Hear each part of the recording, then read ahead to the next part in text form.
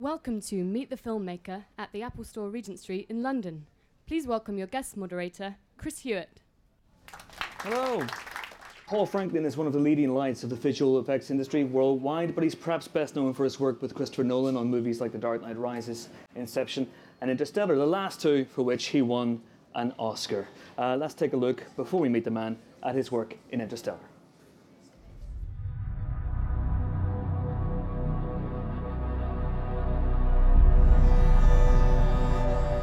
What are you going to do with it? I'm gonna give it something socially responsible to do. Can't we just let it go? This thing needs to learn how to adapt, Murph. Gang, let's mask up. Like the rest of us.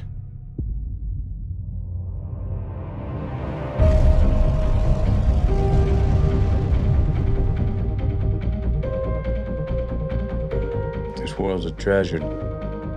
It's been telling us to leave for a while now. Your daughter's generation will be the last to survive on Earth. You're the best pilot we ever had. Get out there and save the world. Everybody ready to say goodbye to our solar system? To our galaxy. Here we go.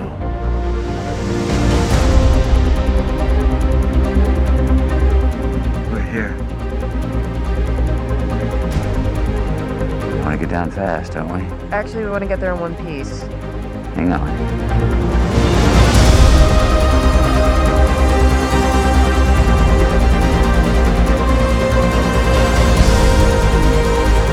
We have a mission. Our mission does not work if the people on Earth are dead by the time we pull it off. Well, we got this far, farther than any human in history. Well, not far enough. Make it count. Where's the mountains?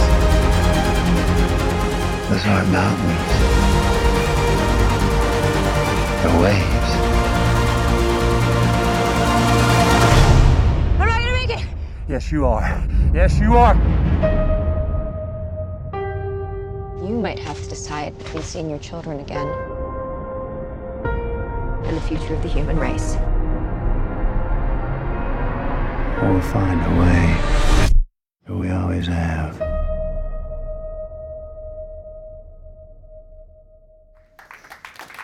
Please welcome Paul Franklin.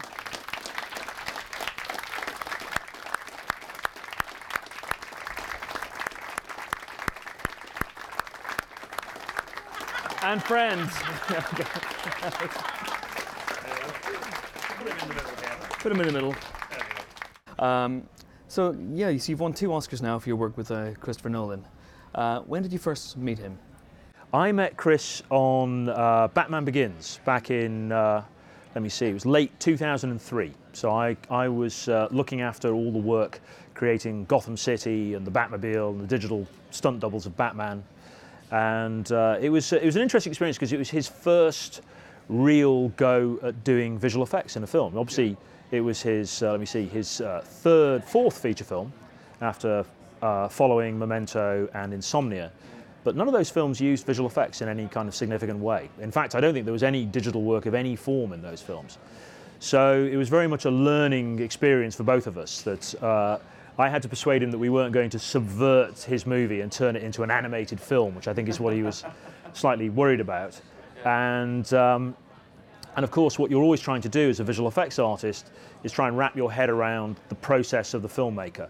Because I think the ideal is that you understand what they want to do, you build your process around them, and then eventually the two things meet together. And over the years, how has that relationship changed and progressed? Well, it's become, very collaborative. This Interstellar is my 5th film with Chris, after all 3 of the Dark Knight films and Inception, of course. And what I've seen is with each successive film, he's more and more confident of what visual effects is going to be able to give him. Now, it doesn't mean that he's become in any way overly reliant on visual effects, but he is, obviously with a film like Interstellar, he's attempting a type of storytelling that really can't be done any other way. There's the usual huge amount of practical work in the film, fantastic locations and sets, brilliant performances, of course, from our cast. But a lot of the concepts, the really big cosmological themes of Interstellar can only really be approached with visual effects. And that was something that I was very aware of the amount of trust that he was putting in what we were doing, and that raises the stakes because you've got to deliver on those big ideas. And where do you begin? You have black holes, you have wormholes, you have robots, you have waves 1,000 feet high. Where do you begin? Everything always begins with the script. I think the question that visual effects people and filmmakers in general have to ask themselves these days is not so much, how are we going to do it? What technique shall we use? Is there something really cool we can shoehorn into this movie? The question you have to ask yourself is, why are we doing it? What is the story we want to tell? What is the point we're trying to make? So we start with a very close reading of the script. I go away and think about it for a while, and then we sit down, we start a series of conversations where I'm just proposing different ways that we could bring what's on the page to the screen using visual effects. And sometimes Chris will say, that's brilliant, I'd never thought of that before. Quite a lot of the time we say, don't be ridiculous, we're going to film this and find somewhere. Now the great thing is that over the years, as I say, 5 films, it's nearly 12 years now, those moments when I propose stuff that isn't going to work and he's not going to want are thankfully quite rare these days, because I've got a very good idea of how he wants to work. And so from that we then start getting into the really deep things. I mean, the trickiest thing on Interstellar was, well, there were a lot of tricky things, but the really tricky thing intellectually was the Tesseract, the multi-dimensional, hyperdimensional space that Cooper finds himself in when he drops inside the black hole. Because Chris described to me how the whole scene is about this man finding himself essentially at the wrong end of time, and yet he's in an environment in which time is manifested as a physical dimension, and which allows him to then navigate into the past and see his children. And he gets the comfort of seeing his children. It's like, well, that sounds fantastic. Yeah. I have no idea what it looks like. and neither did anybody else at that point. Okay. So that then started a very, very involved process of research. We spent a lot of time looking at the way that other artists, filmmakers had approached representing time, how time was represented in photography, looking at all sorts of different things. And we explored so many different ideas. So what you see is not the first idea that came into our head, but something that we arrived at basically the day that we had to start building the set. Because of course that's the other thing, it being Chris, he said, I'd like to build this as a physical set and put Matthew in it. I don't want to do this on a green screen and do it all with computer graphics. So, you've got your work cut out for you there. Amazing. In fact, back there you were saying that there's only one green screen shot in the entire film. There is. There's one green screen, which is the final scene in the hospital where Matthew's character, Cooper, wakes up in his hospital bed, goes to the window, pulls back the curtain and sees the baseball game outside, and we had a green screen behind that curtain. And I sometimes wonder if we might have been able to get away with not doing that green screen. But it was just one of those borderline cases, so we decided to err on the side of safety. And that all comes from Chris's dedication to verisimilitude and to truth. And well, it's about not trying to intrude too much on the filmmaking process. If you put a big sheet of green outside of your set, then first off you're asking your cast to really just imagine what's there. Now in the case of a film like Interstellar or a science fiction film, it may well be that you're saying, okay, look, there's something beautiful out there, we don't know what it is yet, and we're not going to know this for at least 6 months until we get into post, but just imagine it anyway and do your best. And of course that's a real, asking the cast to do an awful lot there. Now, modern film acting requires this, and this is what their job involves. But if the more reality you can give them, the happier they're going to be and the better performance you're going to get. So when you see the scenes inside the spacecraft in Interstellar, you're looking out the window of the spacecraft, what you're seeing is pretty much what the cast was seeing. We got all of our imagery of wormholes and black holes and galaxies and things, planets. We put that all together early on during pre-production, and then we used very powerful digital projectors to throw these images onto enormous screens that we built outside of the set. We had one screen that was, I think, 80 feet high and 300 feet long, and we'd project the images onto that. And the cast loved it. They loved the immersive sense of being on what Chris described essentially as a simulator rather than a set. And from our point of view, it allowed us to basically designed the visual effects as we were making the movie, rather than pushing it all off into post-production, which is what normally happens. So it wasn't a case of trial and error, though. You had to arrive at roughly what it would look like. Yeah, I mean, we went through obviously a design process, and we had a team back here in London working very hard on creating those images. They would send them to me over the internet, and I'd put them onto my MacBook and run out onto set and just sneak up to Chris and they say, "What do you think of that?" That's how we do this stuff. And so you have to pick your moment. We shoot our movies on film, so there's always, every 15 minutes or so, we have to reload the cameras, so nothing can happen while that's going on. So that's when you rush in and show him stuff, or you sneak up to him at lunchtime and show him things. But that's how we arrived at. We made the decisions as to what we were going to show. But the trickier thing was actually creating the stuff in the first place, because there was an awful lot of work and serious software development went into creating, in particular, the black hole. And can you talk about that? I mean, how do you create a black hole? We've seen black holes on the big screen before, but this is, to my tiny mind anyway, the most scientifically accurate black hole we've seen so far. I mean, we'd like to think so, yes.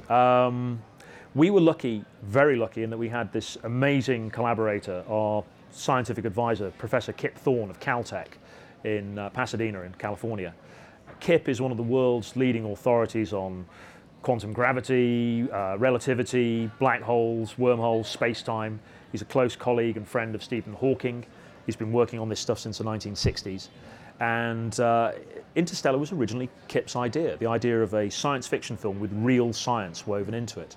So very early on in pre-production, Chris sent me over to see Kip, and Kip gave me what I call Space-Time 101. You know, he took me through all the basic concepts behind the wormhole, the black hole, all the various other things. And he showed me some extraordinary imagery of how black holes work, which I was quite familiar with because I'm interested in these sorts of things. And I said, yeah, well, I understand what this is. And he showed me the classic image of a sort of a big sheet with a funnel in it, and everything swirls down this, and that's the black hole. And we all know that from science fiction films. You know, that's how wormholes and black holes are generally portrayed. And he said, well, no, this is completely wrong. This is not a representation of what's happening in the real universe. This is effectively scientific shorthand. It's what's called an embedded space diagram. You collapse the three-dimensional universe into a two-dimensional sheet, and with the spare dimension you've got left over, you can show it how it's warping into the fourth dimension, which we can't imagine. You know, so that's how they depict it. But of course, that's how sci-fi films have always shown these things. He said, no, it's a three-dimensional hole in our universe. It's a sphere. And furthermore, the gravity of the black hole is so strong, it warps the space-time around it, producing this huge gravitational lens that produces extraordinary refractions and reflections. And these things are real. You know, there are Hubble Space Telescope pictures of gravitational lenses caused by galaxies. If you Google it, you'll find these things. The thing with Interstellar was that we suddenly realized, well, we've got this amazing scientist working with us who can tell us about these things. And furthermore, he can give us the physics, the actual mathematics underpinning these things. And so Kip formed a very close relationship with the R&D team at Double Negative here in London, our visual effects company. And between them, over a period of about 6 months of intense work, and Kip was working on this every day over this period, they developed new software that would correctly calculate the way that the light rays are warped by the gravity of the black hole. And same with the wormhole as well. Apparently wormholes are theoretically possible but probably don't exist.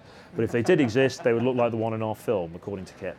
And so what you're looking at in the film is not fantasy. It's actually driven by the maths, by the physics. We're adding a little bit of, optical sweetening, a little bit of a glow. We balance the exposure and the colors, and that's it. It's really, you're looking at the science. And the science gave us such extraordinary, compelling imagery that we didn't really need to dress it up with the usual layer of space magic, which typically science fiction films tend to resort to in order to make it dramatic for the audience. They do that, and you can understand why they do that. This was so extraordinary. We thought, well, let's just stick it in and see where we get to. And for the sequences that take place inside the wormhole, no one's actually been inside a wormhole. Anyone here been inside a wormhole? No? Okay, we're good. So again, you don't want to spread space magic in that, but no one's been inside one. So how do you know how that will look?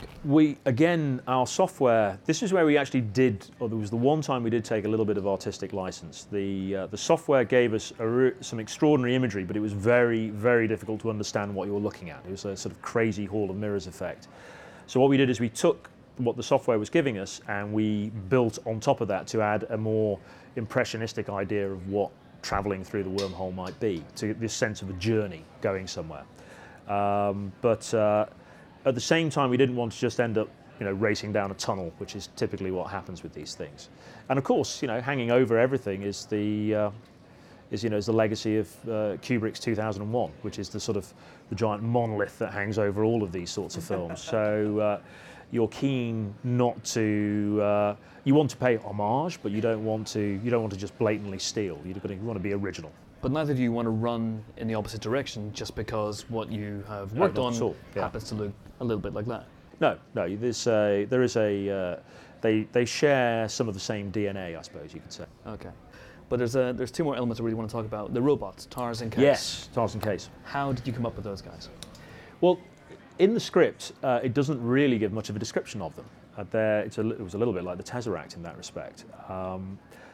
Chris described them as articulated machines, and he was very keen that they feel like a piece of real equipment, like a camera tripod is actually how he described it, something that you might find on the set. And if you think about robots in the real world, you go to a car factory and they're giant mechanical arms with a welding torch on the end, or it's that thing which creeps around your apartment, doing the vacuuming, which is looks like a frisbee with little wheels on it. They're not the kind of classical science fiction idea of a human being made out of pistons and gaskets. They're not anthropomorphized. And then we took it even further with what would it look like if one of the top 20th century architects like Mies van der Rohe or Corbusier designed a robot. And so we ended up with this very minimalist robot, which essentially is, in one respect, it's the monolith from 2001, but it can walk around, pick things up, and tells jokes. So it's, but again, this is Chris Nolan. So rather than do the whole thing computer generated, he wanted to have reality on the set. He wanted the robot to be a member of the cast that the rest of the actors could work with. And so he cast Bill Irwin, who's this fantastic physical performer. He's a trained physical clown. He's the kind of guy who can pick up a stepladder and make it dance around and give it a personality. So, and then the special effects team, who build all the physical effects, the stuff that happens in front of the camera, they constructed a puppet. So what you see is a rod puppet. You stand behind it, you operate it with rods. But in this case, it happened to weigh about 200 pounds. It had pneumatically operated pistons inside it to be able to get it off the floor.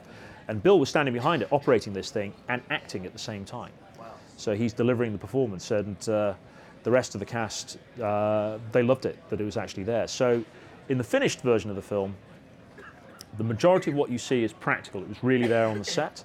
But when the robot had to do more extraordinary things, as you'll see in the clip package, that's when we went to the CG. Fantastic. And one of the things we'll see in the clip package as well is the water planet. Yes. Was that a big challenge for you?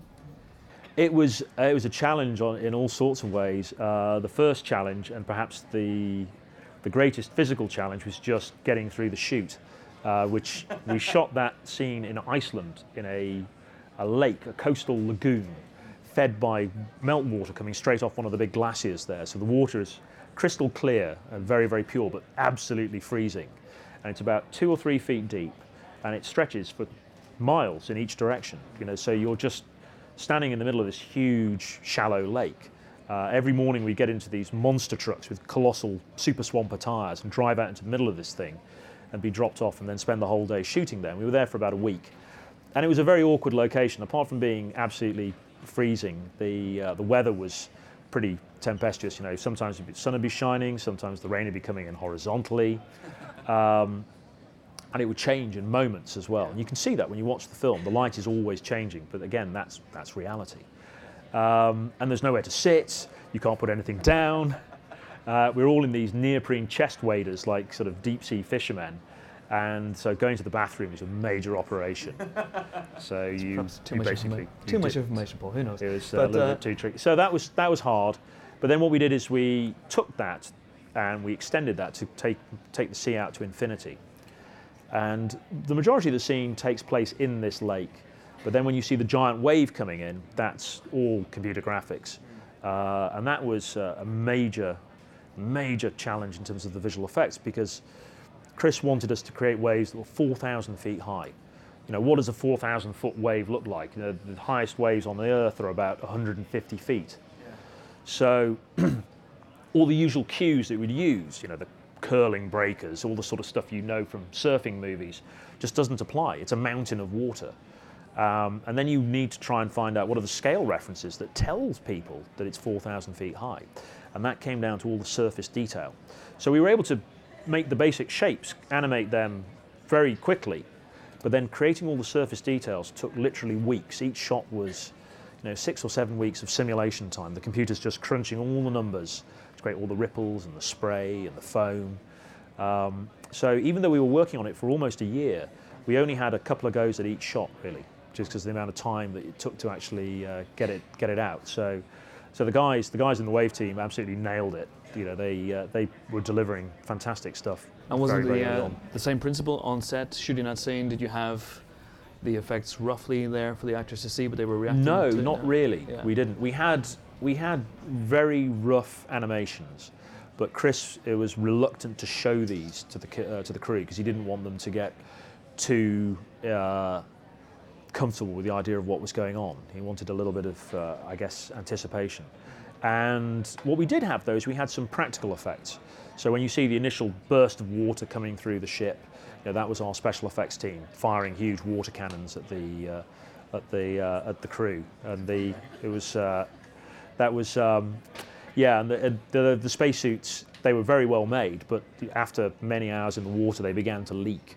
So the water started getting into the suits, and I think Anne Hathaway in particular, who spends half the scene lying in the water, she had it the toughest of all. She got very, very cold in those scenes. Yikes. Let's start with The Dark Knight. There's this is the Batpod sequence. Yes. Well, what's interesting about that is that's very much the same philosophy that we took with Interstellar, in that the Batpod was a physical bike, a real motorcycle built by the special effects department, who are responsible for all the mechanical effects on the set, and it could do 100 miles an hour. One guy worked out how to ride it. It could go pretty much in a straight line. It wasn't so great at turning sharp corners, and it couldn't do the thing with the wheels tumbling over. So those are computer generated moments. Those are visual effects. And I really learned with this film, and watching the way that Chris works, is that you can do really quite outrageous things. The Batpod can do the most extraordinary maneuvers. That whole sequence ends with the Batpod hitting the wall, going up, turning upside down, and landing at the end of it. It's a flamboyant shot, to say the very least. But people buy it as being real because it's in the stream of reality of the rest of the film. Everything else, even the Joker inside the truck, that's not shot on a green screen stage, as some other filmmakers might do it. He's really in that truck, driving down the street, or at least it's being towed by another vehicle. So that sense of weaving the visual effects moments into the fabric of reality, and some of the stuff you're seeing in there is entirely computer generated. Some of those shots, but they don't stick out because we're paying so much attention to the photography around them. And you're on set the entire time? You were on set in Chicago for that sequence? Yeah. Yes, absolutely. It was myself and the other visual effects supervisors on the film. And that's another key thing with Chris, is that he wants everybody to be there.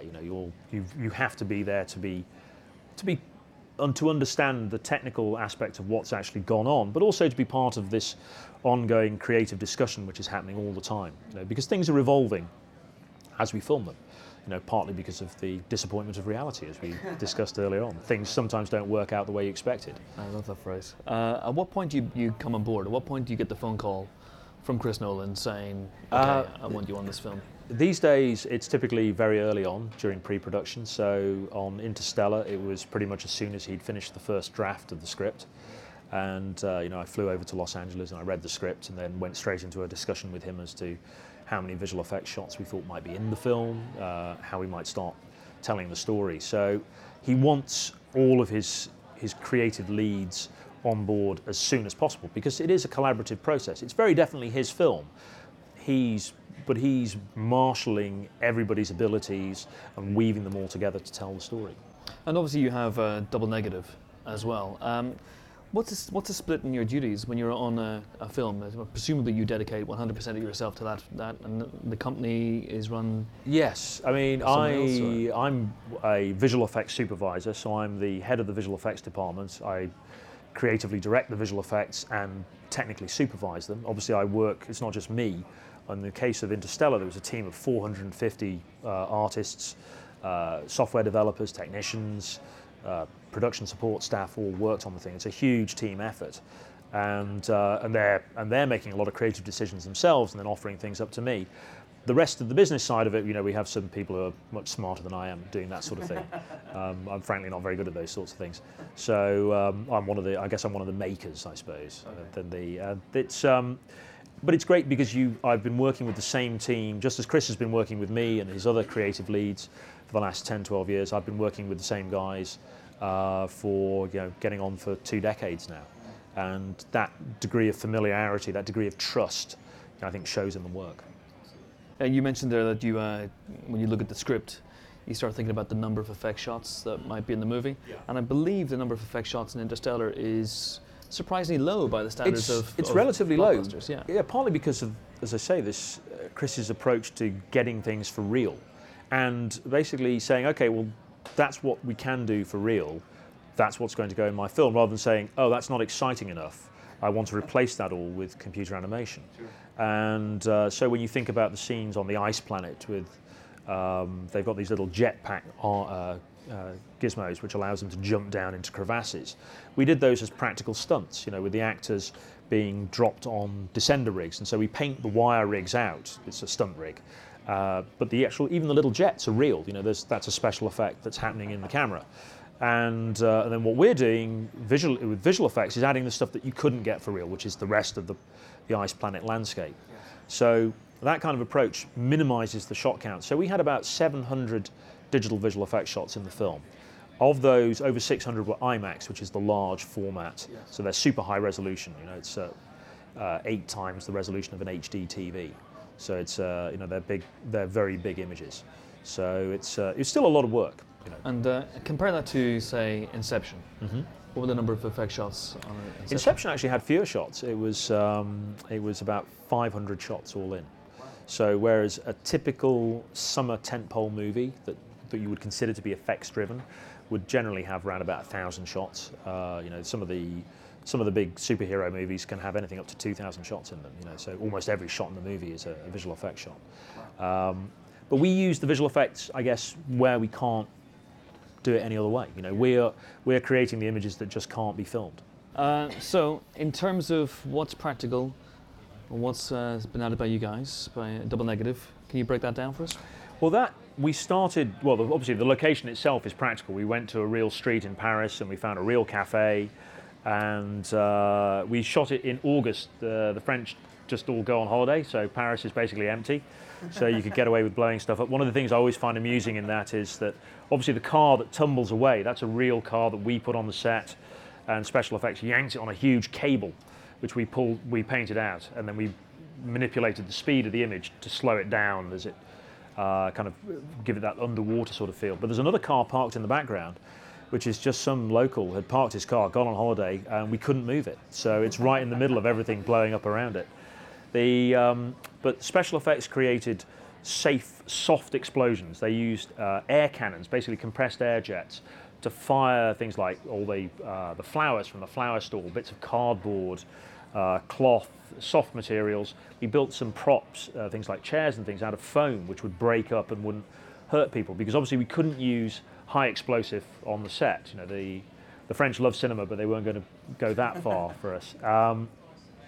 But that gave us something real that's in the shot, and there's a fantastic shot in there where Leo and Ellen are sitting at the table and all the stuff explodes either side of them, and they're really there in the middle of these special effects elements going off either side of them. And it's been so carefully set up by Chris Corbold, who's our special effects supervisor, that it didn't even move a napkin on the table, the air jets, but blasted all this material out. And then digitally, first off, we're manipulating the speed of the elements so that we have this idea that the explosions start fast and then slow down. And the idea is that we're trying to tell the story that the physics that underpins Ariadne's dream world is collapsing. Everything is breaking down at a fundamental level. And then digitally, we're able to add all of the dangerous stuff, the flying bottles, the exploding plates, the cobblestones exploding. In fact, there's the close-up shot of the cobblestones is entirely CG. That's all created digitally. And so it's very much a partnership between special effects and the visual effects, but we did spend an awful lot of time working on that and building the chaos as it gets more and more creative. It was great fun doing that sequence. I can imagine it was. Okay, so if you have any questions now for Paul, then do put your hands up. We have roving microphones around. Who's got a question? Come on, Right who's going to be here. first? This There we gentleman over go. here. Thank you. Hi, just quickly, in Interstellar, the scene where the rocket launches, so there's two shots. There's the first one of it going up, and then secondly when it's above the Earth. Yeah. How were they filmed?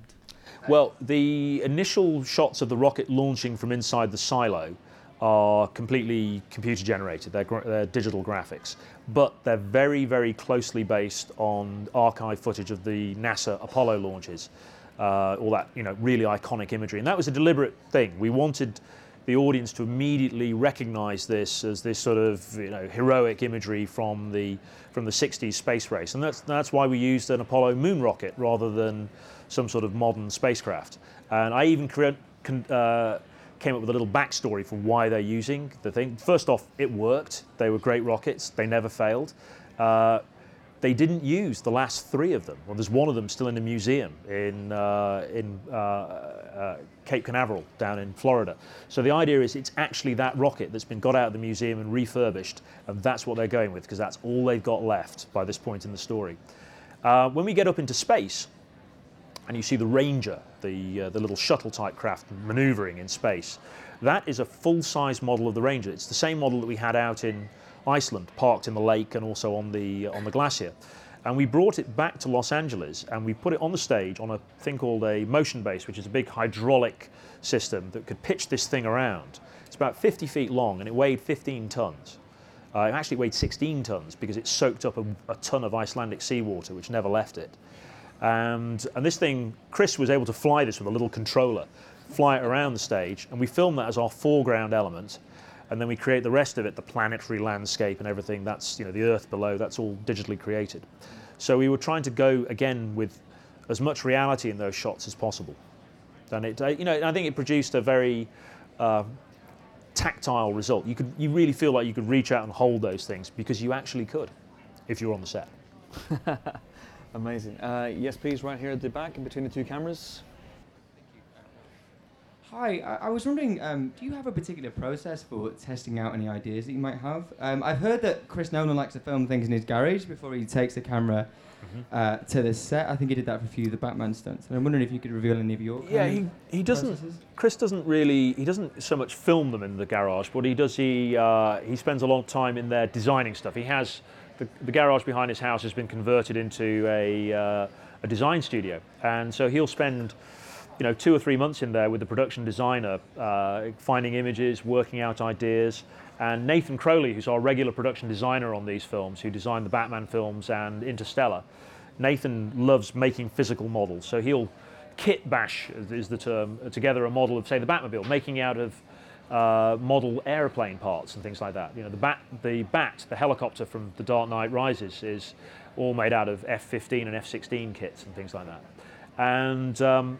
And that gives them an idea of what things are going to be. In terms of the visual effects, something like the Endurance, the big rotating spacecraft, we went through essentially the same process in visual effects, and we had our miniatures company, the New Deal Studios out in Los Angeles. They built a physical study model, which is about so big, and we would modify it and tweak little bits on it. We'd light it, we'd take photographs of it, we'd bring it to the stage, show it to Chris, because we were already filming by this point.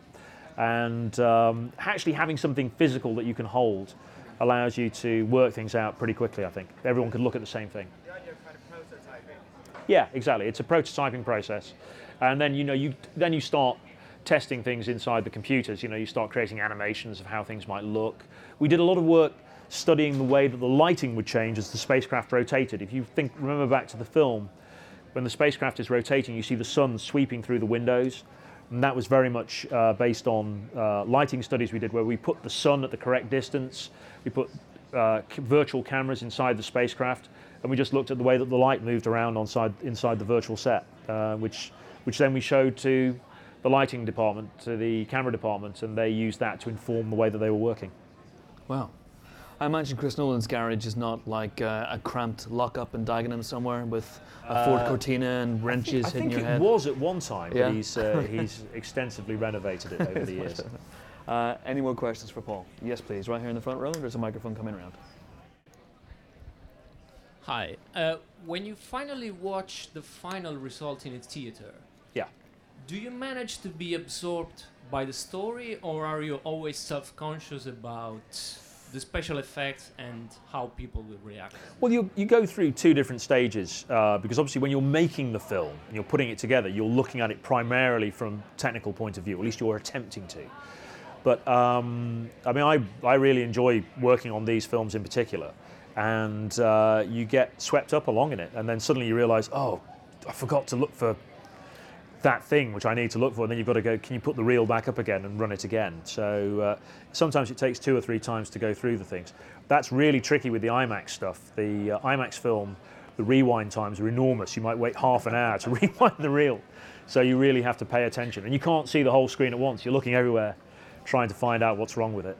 So it's it takes a little bit of time to get distance from it.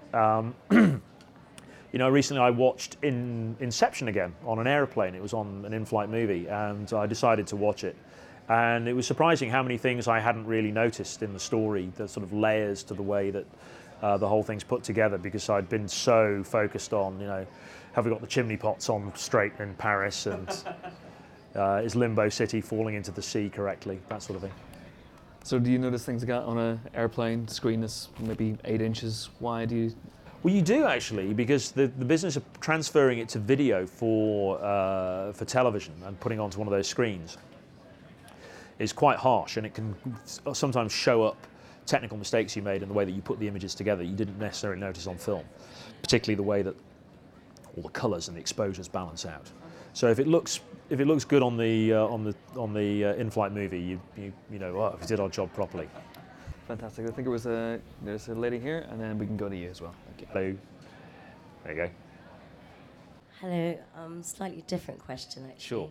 I've just been really lucky enough to work with BAFTA award-winning film director Adam Jean, who loves to do his amazing special effects. Yes, I worked with him in advertising many years ago. Yeah, great guy. So I was lucky enough to be his assistant, and that has convicted me now that I want to work in film, essentially for life. So the question I like to ask people is, it's not all the glamour that everyone thinks, and you've got to work really hard, very long hours. Well, you heard my story about trying to go to the bathroom in Iceland in the chest waders, so there you go. So what is it that on the, you know, what is the thing that drives you the most? What is the biggest passion that you have on the worst of worst days when you're exhausted and you think, what is it that's your real the thing, it's storytelling. You know, that's the thing which really excites me. I got into filmmaking through working with friends on student theatre productions when I was studying fine art. I was a sculptor and painter originally, and we were all making stage plays, and I was designing the sets and things, and I loved the whole process of doing that. But then one day we all realised we were all interested in making films, and film for me is about storytelling. And so my whole career after that point, I worked in video games, I worked in television advertising, I did a lot of graphic design for TV idents, for TV channels and things like that. But storytelling has always been the focus, and particularly for me, film allows you the space to do that, because that's ultimately the end product. Is it a good story? Is it involving? And storytelling is as old as the human race, and I think filmmaking is at the moment is the most sophisticated way of achieving that. Obviously, it continues to evolve, and there's all sorts of extraordinary things happening with new technologies. So it's very much that keeps you going, and also the prospect of eating at the end of the day. Which, a lot of cakes. Yeah, absolutely. All right, thank you for answering. Thank you. And just very quickly following up on that, Paul, I mean, how did you gravitate towards visual effects from a fine art background? Well, I was always very interested in technology. You know, I grew up at a time when computers weren't ubiquitous. You know, things like the Apple Store didn't exist. You know, I mean, there was one guy down the road who had a terminal for a mainframe computer, which is in a remote building. He worked for a big British computer manufacturer. And that was amazing to me, this thing that could make numbers and letters appear on the screen.